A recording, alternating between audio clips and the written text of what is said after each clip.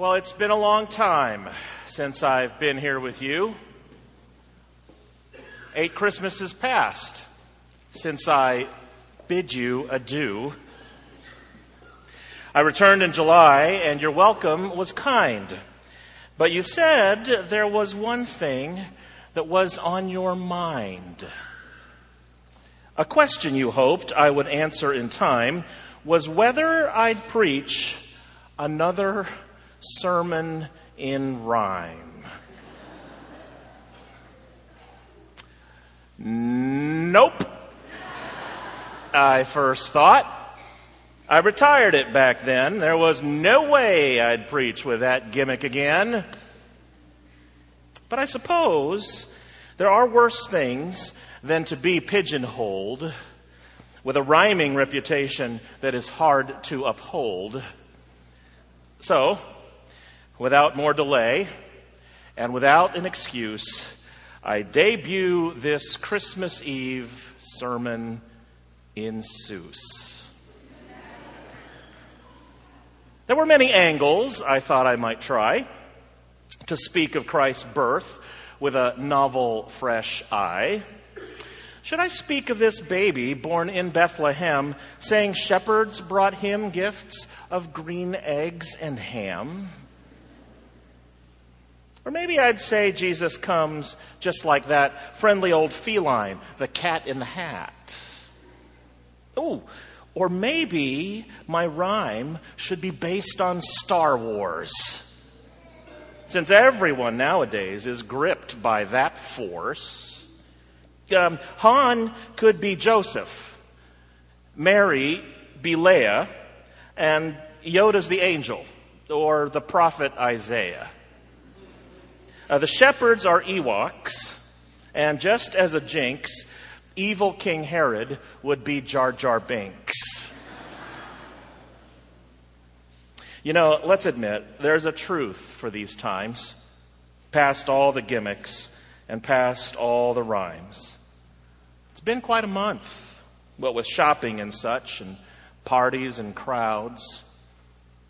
Has it all been too much? Do you come to this night just as those years before, wishing that there could be just something more? More than the deadlines and drudgery to boot. More than just shopping and wrapping some loot. More than the stress of relationships strained. More than a year that's been filled with such pain. Does your mind feel so cluttered and tattered and torn? Does your heart feel unlovable and hurting and worn? Is your life like a crowded and bustling street with the noise of a mob and of trampling feet? Do you feel like a guest house that's all out of room, with no possible way to fit any more gloom? Then you're at the right place on this oh holy night, to gather with friends and to see quite a sight. This story you've heard before, time after time, we'll hear once again through this amateur's rhyme. But this time, let's listen, like never before, for a word of new hope, for what God has in store, for you and for me and for all who are stressed, for some holy way to repair all our mess. So come, let us go to a land far away. Let us meet a strange group. Let us meet them today. In a whirl we emerge, and behold, quite a sight, and hear maddening noise. This is no silent night. We find ourselves now in the midst of a town with hustle and bustle and crowds all around. There's people, you see, more than ever we've seen. It's wall-to-wall people, a crushing mob scene. What's the reason for this? These folks far and near, like a buccaneer tailgate without all the beer. So I've been told. We're pressed and we're crushed by this chaotic mob. We feel like we're extras on the set of The Blob. We find ourselves pushed up against a building, and into the door we all come in tumbling. We dust off our clothes and we stand to our feet. We're glad to be free from that people-filled street. We turn, and a man is there, staring and stern. His eyes are like laser beams, ready to burn.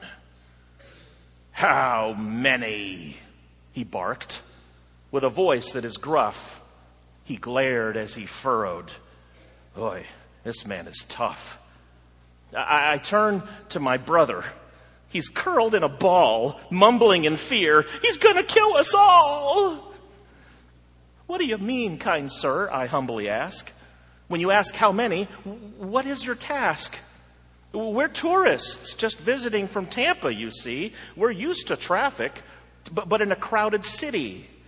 But here, in what is a mere humble town, tell us, dear sir, what is going down?" "Okay, here's the deal," the man said with a frown. "The census is here, and it's my job to count. Count every man, every woman, and child in a region that spans out for miles and miles. They don't have a choice to be part of this census, so they have to come here to my Bethlehem office."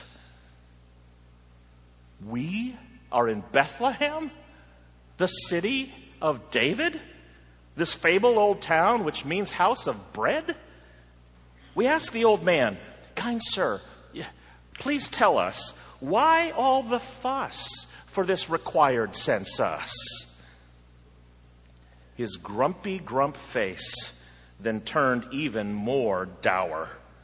He scoffed as he spoke in a tone that turned sour. "The census is here to oppress all of us, to calculate taxes for Caesar Augustus.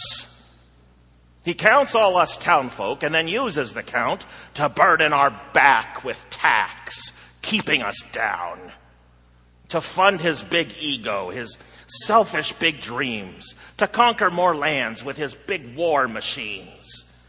Meanwhile, it's us folks who have to succumb. This census and taxes, it makes us feel so numb."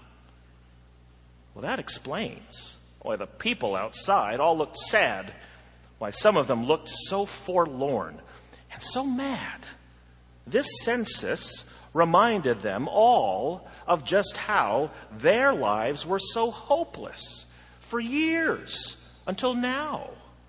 No chance for great joy, no happy fresh start, no way to eclipse all the gloom from their hearts. We thank the old census man for his precious time, and then walk out the door and notice it's nighttime. The sun's going down, so we walk down the street and we look for a place for a restful night's sleep. We look for a hotel that we might stay in, any place for a vacancy, like a Holy Day Inn. Really? All right, I'm sorry. We notice, though, there is no hotel in sight. There is no such thing on this Bethlehem night. There aren't any hotels, no motels or inns, despite what's been said in our Christmas pageants. On nights when incoming visitors roam, the only place to stay is in someone's home. So visitors count on hospitality for shelter from evening cold's brutality. So door by door, we go knocking around, hoping to find room in this tiny town. But we quickly find out there's no rooms tonight. The census has filled every house here in sight. Then suddenly, a appearing from out of the blue. A man and a woman sneak into our view. She hunched as she walked, and her belly she clutched. Her face looked quite pained because she hurt very much. Every step took great work, and each step made her cringe. We could tell that her muscles were starting to twinge. We looked at her face once her cloak hood unfurled, and we're shocked to find out that this woman's a girl. Next to her stood a man. He was rumpled and scarred. He too looked like he had just arrived from afar. His right arm wrapped round her and his left hand outstretched, and he looked at us all, and he then made his pitch. Hello, folks. I'm Joseph, and this is Mary. We've come a great distance. My wife's pregnant, you see. We've come all the way from the town Nazareth, and all we are needing is a warm, cozy bed. We are so tired, and our feet will soon burst. Any moment, my wife is about to give birth. Can you help us find room, any room for tonight? For it's so cold outside, and we're filled with such fright. Well, of course, we all said. We'll help you find a space to rest and find quiet in this crowded place. So we continued our tour through the town neighborhoods, hoping some knocking would do us some good. We came to the first door and knocked on it loudly. It opened, and standing before us, quite proudly, was a man who said quickly, "How do you do? Is there anything I can do for all of you? But don't all speak at once. Just pick one individual, and you'll have to speak fast because I'm on a tight schedule. I have parties to plan and presents to buy. There aren't enough hours in these days passing by. To-do lists to check and deadlines to meet and Christmas decor to hang up and make neat.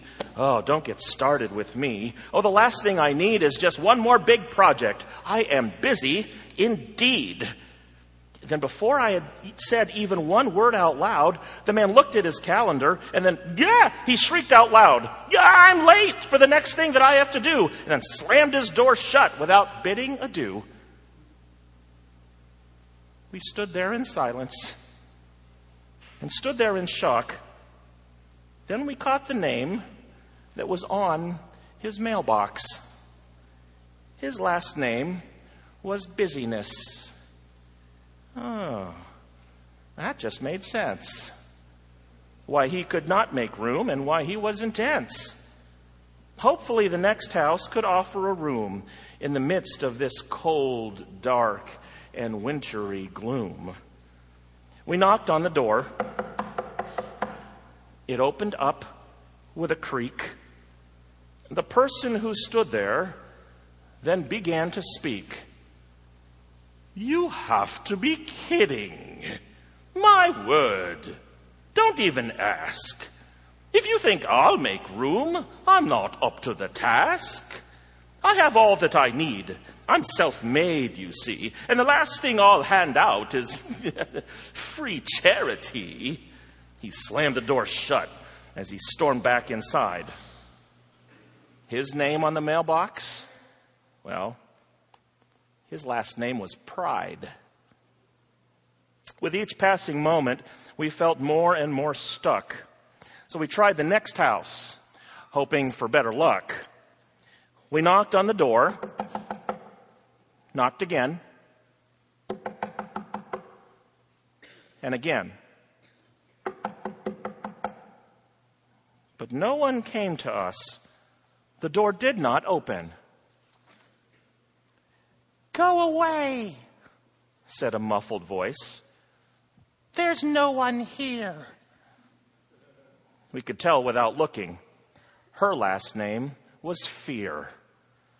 I said, "Please listen, kind madam. We have a great need. Our friend here is pregnant, great with child indeed." "Oh, great," said Ms. Fear. "And pregnant to boot? I can see it all now. A big fat lawsuit.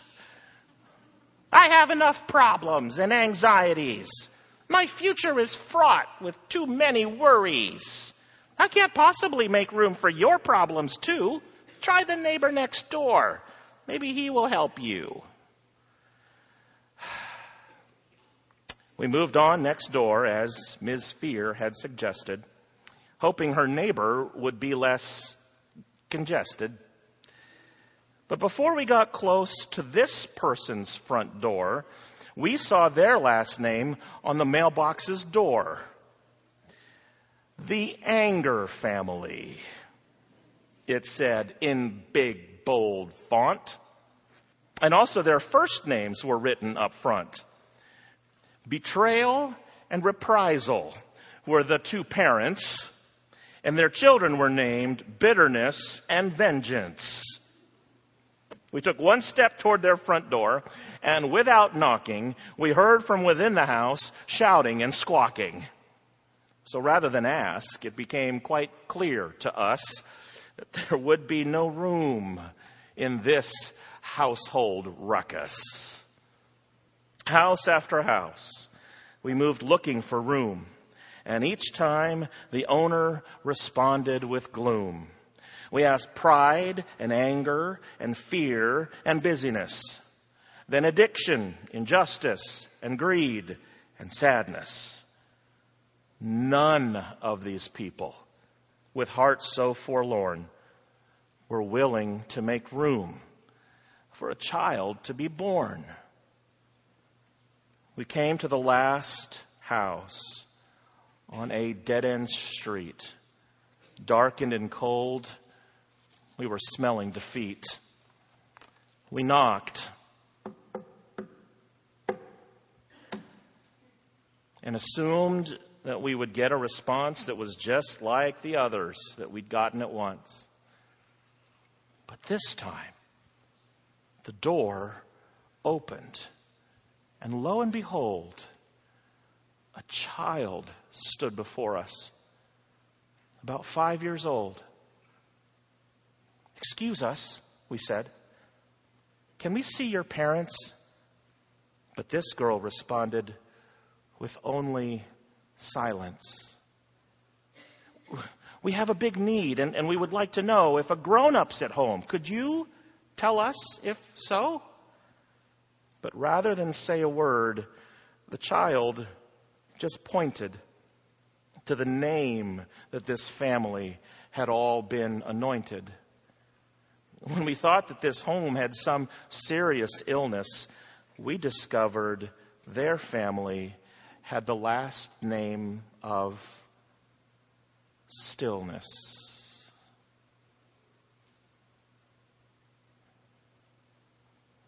We looked once again at the child, who then smiled, and without saying a word and with countenance mild, she motioned to us that we should follow her to a room that they'd made for us, weary strangers. We followed her behind the house and down a ways, and wondered what place she would give us to stay. And eventually we stopped at a cave in some rocks. And the couple went in, and we all froze in shock. "This is not right," we exclaimed. "This won't do. We know that it's crowded, but child, how could you? This is no place for someone to give birth in a hole in a wall. It's the last place on earth. Here where the animals come feed and dine. Here where they throw slop and feed time to time. Here where it's noisy and so dirty to boot. Here where we're covered with dust and with soot." The child then looked at us, so calm and content. Her message was clear, and so was her intent. We looked at the couple, and their faces surprised, because rather than worry, peace filled their eyes. They got right to work. They pulled the manger aside, and using some hay, they made a bed inside. They did appear tired, but we saw in their face that something special would occur in this place. Hours passed by. We all waited outside, and then suddenly we heard it. A faint baby's cry. We're caught quite off guard by this most holy noise. The birth of new life in this new baby boy. Today has been filled with such loud craziness, maddening crowds and streets filled with stress. We saw in folks' eyes all the worry and the fear and dread that more bad news was soon drawing near. The financial woes and relationships broken and guilt over misdeeds, both acted and spoken. We've seen here firsthand such painful misery. Does this sound like today? On this, we would agree. But now, in the midst of this sadness and gloom, we hear this baby's cry, and new hope starts to bloom. This child has come now against long, dreadful odds, and this child offers you a chance to find God. And the question remains for you.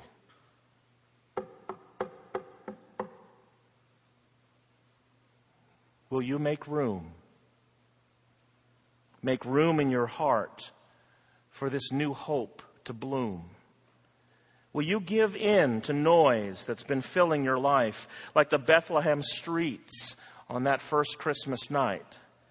Will your heart have no vacancy for God to be born, or will you make room now on this new Christmas morn?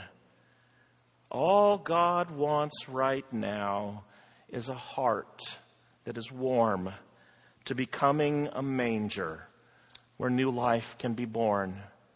A heart that is open and a life that says yes to God's invitation to bear holiness and freedom from busyness and anger and pride and all of the clutter that churns deep down inside. All of those last names that crowd out the chance for Jesus to be born and for hope to advance. Will you choose tonight to say yes to God's call, to say yes to the one who has come to save all? Then make room in your heart with calm and silence. Turn down the noise by confessing your sins. Turn back the voices that crowd Jesus out. Silence those voices. Let there be no doubt. The cry of this child can pierce your dark heart to calm every fear and give you tonight a new start. Receive for yourself now a faithful new friend, this Jesus, Messiah, this most special godsend. In the name of our God, who created the heavens and redeems us, sustains us, we all say, Amen. Let us pray.